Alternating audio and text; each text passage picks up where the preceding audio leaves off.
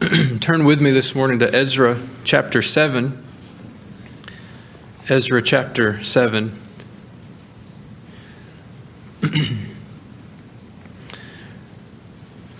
You may have given thought to this, and maybe it hasn't occurred to you yet, but we're reading a book and studying a book that is titled with the name Ezra.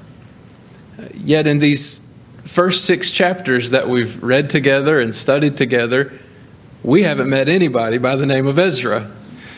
What's the deal, right? What gives? Why do we have a book named after a guy who isn't in the first 6 chapters of the story?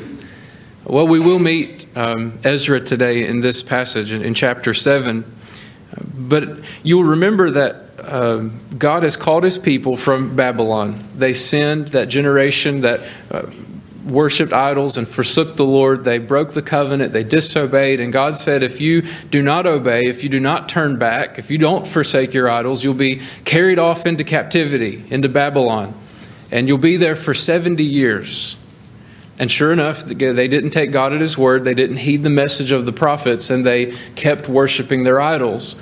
And God, true to his word, carried the people off into captivity. He delivered them into the hands of their enemies, and they were in bondage. And even though there was a generation that once knew the Lord, that worshiped him as they ought, a generation came and they no longer did, and they experienced the judgment of God. Well, then those 70 years come around, and Cyrus the king has been shown the word of God and what God has promised to do for Israel, and he just feels compelled to fulfill that promise, and he sends them back. He says, go back, build your temple, build your cities, and worship God just like he's commanded you to. So Zerubbabel, the leader and the one in the line of David who would be king among them, leads back about 50,000 people to Jerusalem. Now, 50,000 people sounds like a lot, but compared to the number of Jews that were in Babylon, it really was just a small portion of the people. And we talked then, as we looked at those passages, how that in every generation, attention must be given, a refocus must happen to make sure that God is worshipped as he ought to be in each generation. And so even though their fathers had once worshipped him, they fell away and they were carried off into captivity. Now the people come back, and worship must be reestablished in this generation. And they come and they begin the work of building the temple, and they build the altar and start worshiping God right away. And they lay the foundations of the temple, and the people are rejoicing. And God is doing a great work, a wonderful work. But of course, anytime that God does a good work, you face opposition. Anytime that God is doing something good, the devil wants to stop it or hinder it or counterfeit it even. And so the people come along, the enemies of the Jews, and they say, oh, why don't you let us help you in your work? And the Zerubbabel and the leaders, they say, no way. We are God's people. We're here to do God's work. You don't have any part with us. So since they couldn't come in and contaminate the work from the inside, they decided to oppose it outwardly and straightforwardly. And they sent letters to the king and said, these people are going to turn against you. They're rebellious people. They won't pay taxes. You'll lose influence and money and power if you let them go on building their houses and their temple. We need to put a stop to this. So the king sends the letter back and says, yeah, by all means, stop the work.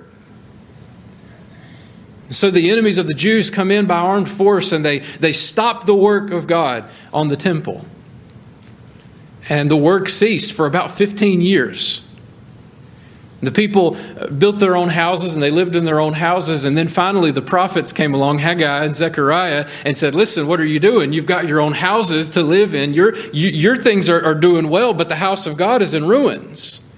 You didn't come here just to build a nice house for yourself. You came here to establish worship, to rebuild the temple. And so Zerubbabel and the leaders, they took up their tools and they went back to work. And God blessed them, and they were able to finish the work of the temple. Well, now, between verse 22 of chapter 6 and verse 1 of chapter 7, another period of time has passed of about 58 years. 58 years. A lot can happen in 58 years. And where, just like in Zerubbabel's generation, worship had to be reestablished and they rebuilt the temple and things seemed to be running smoothly, now we come back again 58 years later and we're in need of renewal yet again. Because they have the temple, they have the altar, they're able to bring their sacrifices, they're able to go about the outward motions of religion, the outward motions of worship, but they need a renewal now of the heart. And so God raises up another man. Chapter 7, verse 1 says, "Now after these things, in the reign of Artaxerxes, king of Persia, Ezra, the son of Seraiah, the son of Azariah, the son of Hilkiah, the son of Shallum, the son of Zadok, the son of Ahitub, the son of Amariah, the son of Azariah, the son of Meraioth, the son of Zerahiah, the son of Uzi, the son of Buki, the son of Abishua, the son of Phinehas, the son of Eleazar, the son of Aaron, the chief priest." Doesn't that bless your soul? That just does something for you, doesn't it? This Ezra, verse 6 says, the one that came from that lineage and all those names. Why does that matter? Well, you remember earlier when they first came back to Jerusalem, there were a lot of people who had no idea who their family was. They had no, even if they knew, maybe they were told by their parents and their grandparents, they didn't have any way to prove it. But what's significant about Ezra's lineage? He comes ultimately here from Aaron, the chief priest. In order to serve as a scribe or as a priest, a worker in the temple, you had to be able to prove your lineage. You had to prove where you came from. And so this is included in Scripture, not just to bore you with unimportant details, but to show that Ezra came from the line of Aaron. He was qualified to be a spiritual leader in Israel by their own law. While others couldn't prove where they came from, Ezra could. Verse 6 says, "This Ezra came up from Babylon." So his family didn't come with that initial migration from Babylon back to Jerusalem. So he comes up from Babylon. And here's something interesting about Ezra. He was skilled. He was a skilled scribe in the law of Moses, which the Lord God of Israel had given. Now, this is a skill that doesn't just come naturally by birth. Sure, some people are born with a certain capacity for learning and an ability to study and to retain knowledge, and I praise God for people like that. But in order to have the kind of skill that Ezra had with the Word of God, he had to put time, effort, energy into the study of the Word of God. And it says that the king granted him all his requests. Now, these just seem like random facts that are all being thrown together just to introduce Ezra to us. But Ezra is qualified to be a spiritual leader because he's of the line of Aaron, the chief priest. He's got a knowledge, a working knowledge, a skill in knowing the law of God. It's not just the law of Moses, but it says the law of Moses, which the Lord God had given. He knew what God had said. And now he's been granted favor with the king. And we don't know exactly what position Ezra had in Babylon, but he was apparently some kind of diplomat with access to the king. And the scripture says that the king granted him all his requests. Now you think about living in the court of a pagan king. There are probably a lot of people who have a lot of requests. And people all the time coming and, "King, could you do this? King, you've got all the power. Can you do this? Can you fix this? Can you give me this grant? Can you build this? Can you know how politics works. You see it on the news. Everybody's got their own agenda. Everybody's got things they want to accomplish. And everybody's probably waiting just for the ideal time to bring their request to the king when he's in a good mood. He's having a good day. You got a good report on the work that you're doing. You're going to bring your request. But here we find out that Ezra isn't just strategically waiting around to try to find out when he can ask the king the things he wants, but we're told that the king grants him all his requests. God has granted him that kind of favor with the king in Babylon that he receives all his requests according to what? The hand of the Lord his God upon him. And that's an important statement, and we'll see it again, so just tuck it away for now. We'll come back to it. The king granted him all his requests according to the hand of the Lord his God upon him. Some of the children of Israel, the priests, the Levites, the singers, the gatekeepers, the Nethinim, came to Jerusalem in the 7th year of King Artaxerxes. And so we read that Ezra is now leading another group of people from Babylon to Jerusalem, and it took him about 4 months to get there. Verse 11, we'll come back to verse 10 in a moment, but verse 11 gives us the beginning of a copy of this letter that the king wrote to Ezra. It says, this is a copy of the letter the king Artaxerxes gave Ezra the priest, the scribe, experts in the words of the commandments of the Lord and of his statutes to Israel. Verse 12, Artaxerxes, king of kings. Yeah, that's what he thinks, right? To Ezra, the priest, a scribe of the law of the God of heaven. Now, when you just take those two names side by side, you've got Artaxerxes, self-proclaimed king of kings, and you've got Ezra, the priest, a scribe of the law of the God of heaven. I just want to let you know that Ezra has the more revered title.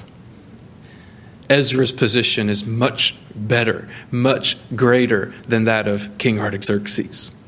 Because while he sees himself as king of kings, as ruler over all the earth, the great king, he might look at Ezra and say, oh, he's just a priest, he's just a scribe, he just studies that old book. Let me tell you, the people who study that old book are the people who are really of value in the world. They're the ones that God really uses. Verse 13, just to give you a summary of this letter here, we'll work through it. And I issued a decree that all those of the people of Israel and the priests and the Levites in my realm who volunteer to go up to Jerusalem may go with you. So the first part of this decree is that he's giving permission for the people who want to go back to Jerusalem to go back to Jerusalem. Whereas you're being sent by the king and his 7 counselors to inquire concerning Judah and Jerusalem with regard to the law of your God which is in your hand.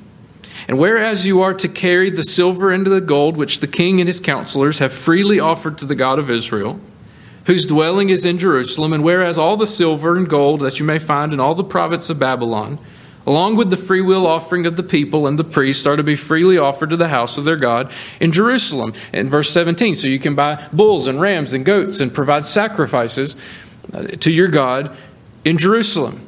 So the first part of the command is that they may go back. Verse 21, the second part of the decree is, we want to help you pay for it. This sounds familiar, doesn't it? It's sort of like the second verse of the same song that we've already heard.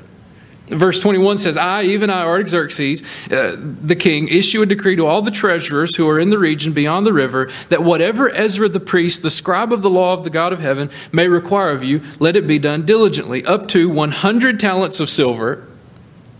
And you guys that have been in our discipleship group the last few weeks, you know a talent is a lot. Now, 100 talents of silver, 100 cores of wheat, 100 baths of wine, 100 baths of oil, and salt without prescribed limit. Whatever is commanded by the God of heaven, whatever God says you must bring, let it diligently be done for the house of the God of heaven. For why should there be any wrath against the realm of the king and his sons? Now, there's a little slip in about the king's motivation. He doesn't want any wrath, any anger from the God of Israel on his kingdom. And so he's sending them back. He's giving them permission. He's giving them what they need to pay for it. Verse 24, I think we ought to just throw this one out there. Also, we inform you that it shall not be lawful to impose tax, tribute, or custom on any of the priests, Levites, singers, gatekeepers, Nethinim, or servants of this house of God. So people in ministry don't have to pay taxes. I personally like that idea. Verse 25, and Ezra, according to your God-given wisdom, set magistrates and judges who may judge all the people who are in the region beyond the river, all such as know the laws of your God, and teach those who do not know them. Now listen, he's sending them to give them permission to go back to the land. He's decreed that they have money to pay for it. And now he decrees that they have the authority to enforce the laws of God. He says, whoever will not observe the law of your God, verse 26, the law of the king, let judgment be executed speedily on him, whether it be death or banishment or confiscation of goods or imprisonment. Now, this is just what we saw from Darius last time, all over again. And it's as if God, through all of these things, is making sure that they have everything that they need to do what he's calling them to do. And I think that's just a point that we have to drive home and remind ourselves all the time. Whatever God calls his people to do, he will provide the means to do it. What is it that God has for this church to do? What is it that God has for you as an individual Christian to do? What opportunities, open doors, ministries has He placed before you? What opportunities is He placing before us that He wants us to do that we're hesitant to do because we don't know if we have the means or the ability to do it? I think one thing that we can learn from Cyrus, from Darius, from Artaxerxes, these pagan kings who care nothing about God, somehow, all of a sudden, just want to provide everything these people need so that they can worship God. It goes back once again to the fact that the heart of the king is in the hand of the Lord, and like rivers of water, He turns it wherever He wishes. God is the sovereign over this nation. God is the sovereign over this world. And any action by any king or president or prime minister or dictator only happens because it has been ordained by the hand of our sovereign God. And God will provide everything He needs for His people to do what He has called them to do. But God is doing a work. There's a renewal that needs to happen again in Jerusalem. They're doing the outward workings of religion, but they need revival of the heart. They need renewal in their heart. And so God sends Ezra. And I just wanted to give you that summary of what's happening, but really I want to focus in on one verse here. Because all throughout this passage, we see over and over and over again that the hand of the Lord is on Ezra. The hand of the Lord is on Ezra. The good hand of the Lord was with Ezra. And when next week we get to chapter 8, we're going to see that again and again and again, that the hand of the Lord was upon him. That sounds like a really good thing. When you read about the hand of the Lord in the scriptures, that usually refers to His power, His strength, His ability. And the work that Ezra is going to do isn't a work that Ezra can accomplish in his own strength. You see, Ezra is skilled in the law of God. He's skilled in knowing what God's word says. But Ezra can't touch a person's heart. I can study the scriptures and I can prepare sermons and I can stand here and preach to you until I have no more breath. But I cannot touch your heart. I cannot change your affections. I can't control what you love. All I can do, and all you can do for the people in your circle of influence, is to tell them what God has said. We need the hand of God upon us. We want to do ministry. We want to reach our community. We want people to be saved. We want to baptize new believers. We want to make disciples, but we can't do any of that unless the hand of the Lord is upon us. You read through the book of Acts. They met for prayer, and the Bible says that the hand of the Lord was upon them. And what was the outcome? Many came to believe in the Jesus that they preached. When the hand of the Lord was upon the church in Acts, many people became Christians. Many people heard the word of God and were saved. Is the hand of the Lord upon us? Do we see His power at work? Do we see people being saved? What is it about Ezra that sets him apart? What makes him unique? And there's no formula for convincing God or coercing God to put His hand upon you. There's no, okay, God, I'm going to do this and this and this, and you have to do this. It's not how this works. But what sets Ezra apart that the hand of the Lord was upon him? And I think the answer to that is in verse 10, because verse 9 concludes, says it was according to the good hand of his God upon him. Verse 10 begins with a word. What is it? For. Your translation might say now, but I think for is probably the best thing there. For, because, for this reason. The good hand of God was upon him, for Ezra had prepared his heart to seek the law of the Lord, to do it, and to teach statutes and ordinances in Israel. Ezra's life was centered on the Word of God. It was centered on the law of the Lord, everything that God had commanded. And you've got those three infinitives there in that verse: to seek or to study the law of the Lord, to do it, and to teach it. Study it, do it, teach it. Study it, do it, teach it. Say it with me. Ready? Study it, do it, teach it. Does that sound like anything you've ever heard before? All authority has been given to me in heaven and on earth. Go therefore and make disciples of all nations, baptizing them in the name of the Father and of the Son and of the Holy Spirit, teaching them to observe all things that I've commanded you. And lo, I'm with you always, even to the end of the world. We need to know what God has said. He's given us His word. We must study it. And in turn, we must do it. And as we do it, God will provide opportunities, put people in our path, and we should teach it. Don't hoard it to yourself. Study it, do it, teach it. The power isn't in us. The power is in the law of the Lord. The power is in God's word. Psalm 19, you're familiar with it, but listen, these are just a lot of different ways to talk about the law of the Lord or God's word. The law of the Lord is perfect, converting the soul. The testimony of the Lord is sure, making wise the simple. The statutes of the Lord are right, rejoicing the heart. The commandment of the Lord is pure, enlightening the eyes. The fear of the Lord is clean, enduring forever. The judgments of the Lord are true and righteous altogether. Listen, this is the word of God. More to be desired are they. The words of God, more to be desired are they than gold. Yes, than much fine gold, sweeter also than honey and the honeycomb. Moreover, by them your servant is warned, and in keeping them, oh, that's the doing, there is great reward. That's the word of God. Listen, Ezra had 5 books. We've got 66. Say, oh yeah, we got that much more we got to learn and read and study. Yeah, we've got that much more we can learn and read and study. We have the Word of God. We have to be students of the Word of God. And then we have to not, as James says, only be hearers of the Word, but be doers of the Word. Jesus said, if you love me, you will what? Keep my commandments. Don't tell me you love Jesus if you're willing to disobey what He's clearly taught. What is it that Jesus has clearly said that you have convinced yourself there's an exception for you? Yes, I know Jesus said that. Yes, the Bible says this. But for me, this is reality. You don't know my circumstances. You don't know my situation or my family, my financial situation, whatever it is. What is it that Jesus has clearly taught? What is it that God has commanded in His Word that you're making excuses and exceptions for yourself?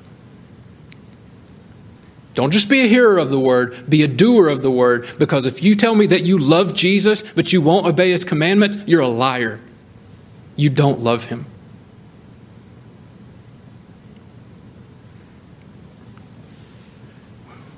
Ezra prepared his heart to seek the law of the Lord, to do it, to teach statutes and ordinance in Israel.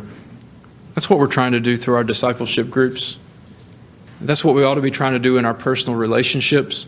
That's what we ought to be doing as parents and grandparents with our children and grandchildren. Looking for opportunities to teach what God is teaching us. If you spend time in the Word of God, God will show you things. He's going to show you your own sin, and that's a good thing because you got an opportunity to get clean, to make things right with Him. He's showing you what to do, what is His will. And when you obey it, when you're studying the Word of God and when you're obeying it, He's going to provide opportunities to pass on what you're learning to someone else. I've been thankful to hear about some of that just this morning, about opportunities that God has given when you spend time in His Word in the morning and then later that day He opens a door and you get to talk about it to somebody. But there's one main verb here that I've skipped. Because we've got those infinitives, right? To seek or study, to do it, and to teach it. But what really is the main part here, the main verb? What did Ezra do? He prepared his heart. He prepared his heart. You see, you can study the Bible cold, calloused, mundane, just as a machine working and doing what it's supposed to do. You can come to the Word of God and say, you know what, I got to read my Bible this morning, better get to it. You read your Bible, you check the box and say, yep, I read my Bible today, moving on. and it has no impact on your living. You've not met with God. You've just checked a box. You can even do what God's Word has said and not be right with God. See, Pharisees. They studied the Word of God. They knew what was in God's law. They knew it better than anybody else. They had committed it to memory. Outwardly, they were functioning obediently. Now they did a whole lot of other things besides that, but they were obeying what God had said in His Word. They were doing it outwardly, as far as people could see.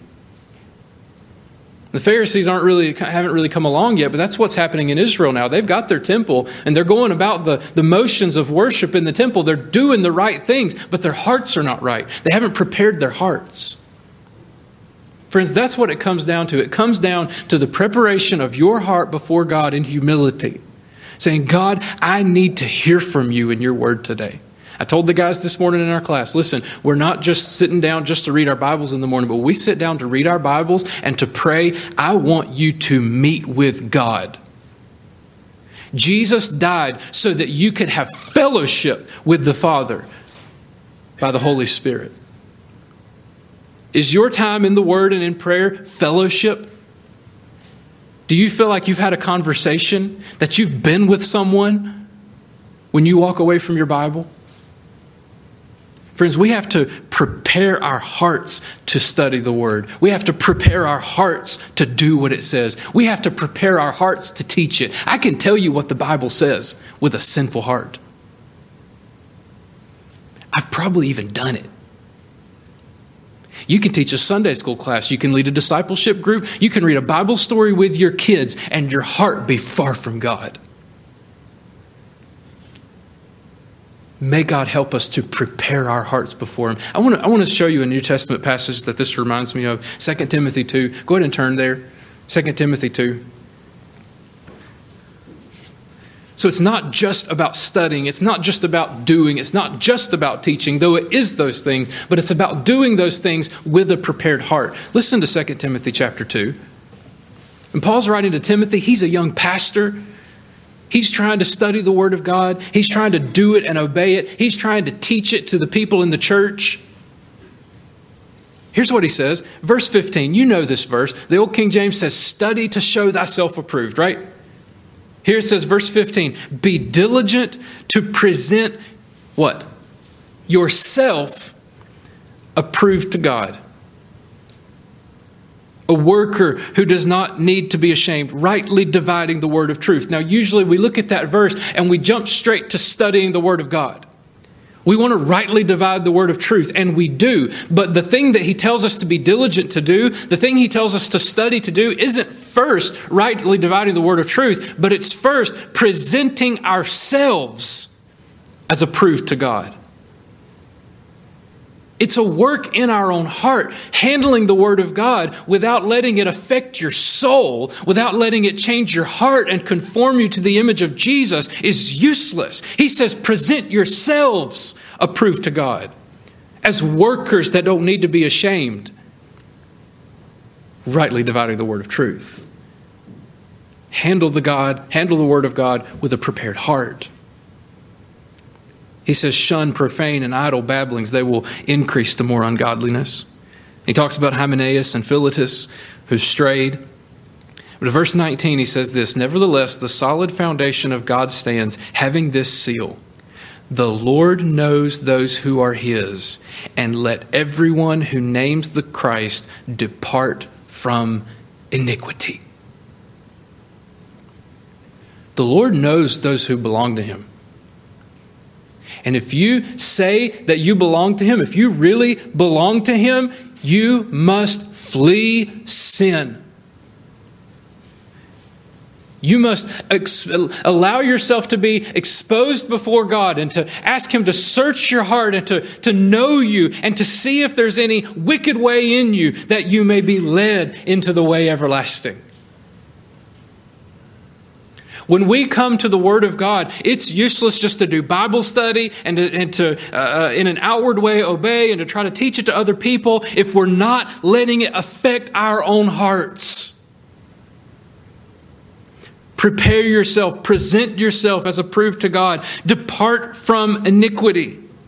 He talks in verse 20 and 21 about vessels of honor and vessels of dishonor. Some vessels are made of wood and some of gold and silver.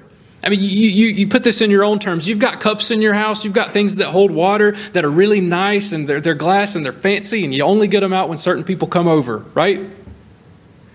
And on the normal days when you have dinner, you get out the red Solo cups so you don't have to wash dishes. You can throw it away. And then there's this other vessel in your house that holds water that only the dog drinks out of. You see what I mean? There's this spectrum of items that do the same thing, but in different capacities, at different times, and in different ways. And friends, each of us, if we have been born again, we are vessels for God's use in His house. Some for our vessels of honor. Some are the fine china that only get taken out and used on special occasions and really are there for a special purpose. You know, some of us are just the red Solo cups. I'm okay with being a red Solo cup in God's house. The everyday use. Just put me to use, and then when you're done, throw me away and take me to heaven. What about that other vessel? Friends, I want to be a vessel that's set aside for honorable use in God's house. Therefore, verse 21, if anyone cleanses himself from the latter, he will be a vessel for honor, sanctified and useful for the master, prepared for every good work. Ezra was used by God. The hand of God was upon him. Why? Because his heart was prepared for it. And friends, if you want to be a vessel for honor, sanctified and useful for the master, you have to cleanse yourself. You have to depart from iniquity. He said in verse 22, flee also youthful lusts. Run away from sin. You don't have to be young to have youthful lusts. Flee from it. Run from it. Pursue righteousness, faith, love, peace with those who call on the Lord out of a pure heart. Friends, Ezra was used by God. God's hand was upon him, but God only puts His hand on those who have prepared their hearts. I'm not asking you if you're doing the right things. I'm not asking you if you've got a Bible reading plan. I'm not asking you if you're serving in the church. I'm asking you, is your heart clean? Is it prepared? Is it right before God? Is there sin in your life that you know is there, or that God's shown it to you this morning and you need to repent and turn away from it? Cleanse yourself. Flee youthful passions. Present yourself approved to God, useful to Him for every good work. Friends, I want the hand of God upon me. I want the hand of the Lord on this church, and I want us to be used by Him to bring renewal and revival and awakening. I want to see sinners saved. And I want to see Christians living faithfully and obediently according to the Word of God. God will do that through us if we will cleanse ourselves and present ourselves to Him as useful for every good work. And it might just be that you're living in sin because you don't love Him at all, and you just need to be born again. And my words to you is the same as my word to everybody else. Repent. Put your trust in Jesus. Would you bow with me and pray?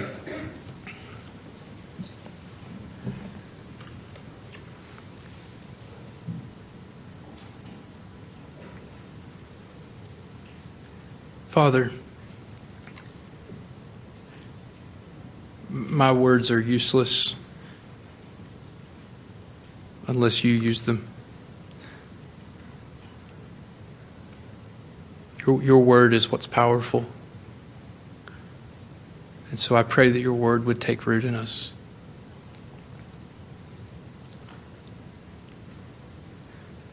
Cleanse us, O God, of our sins.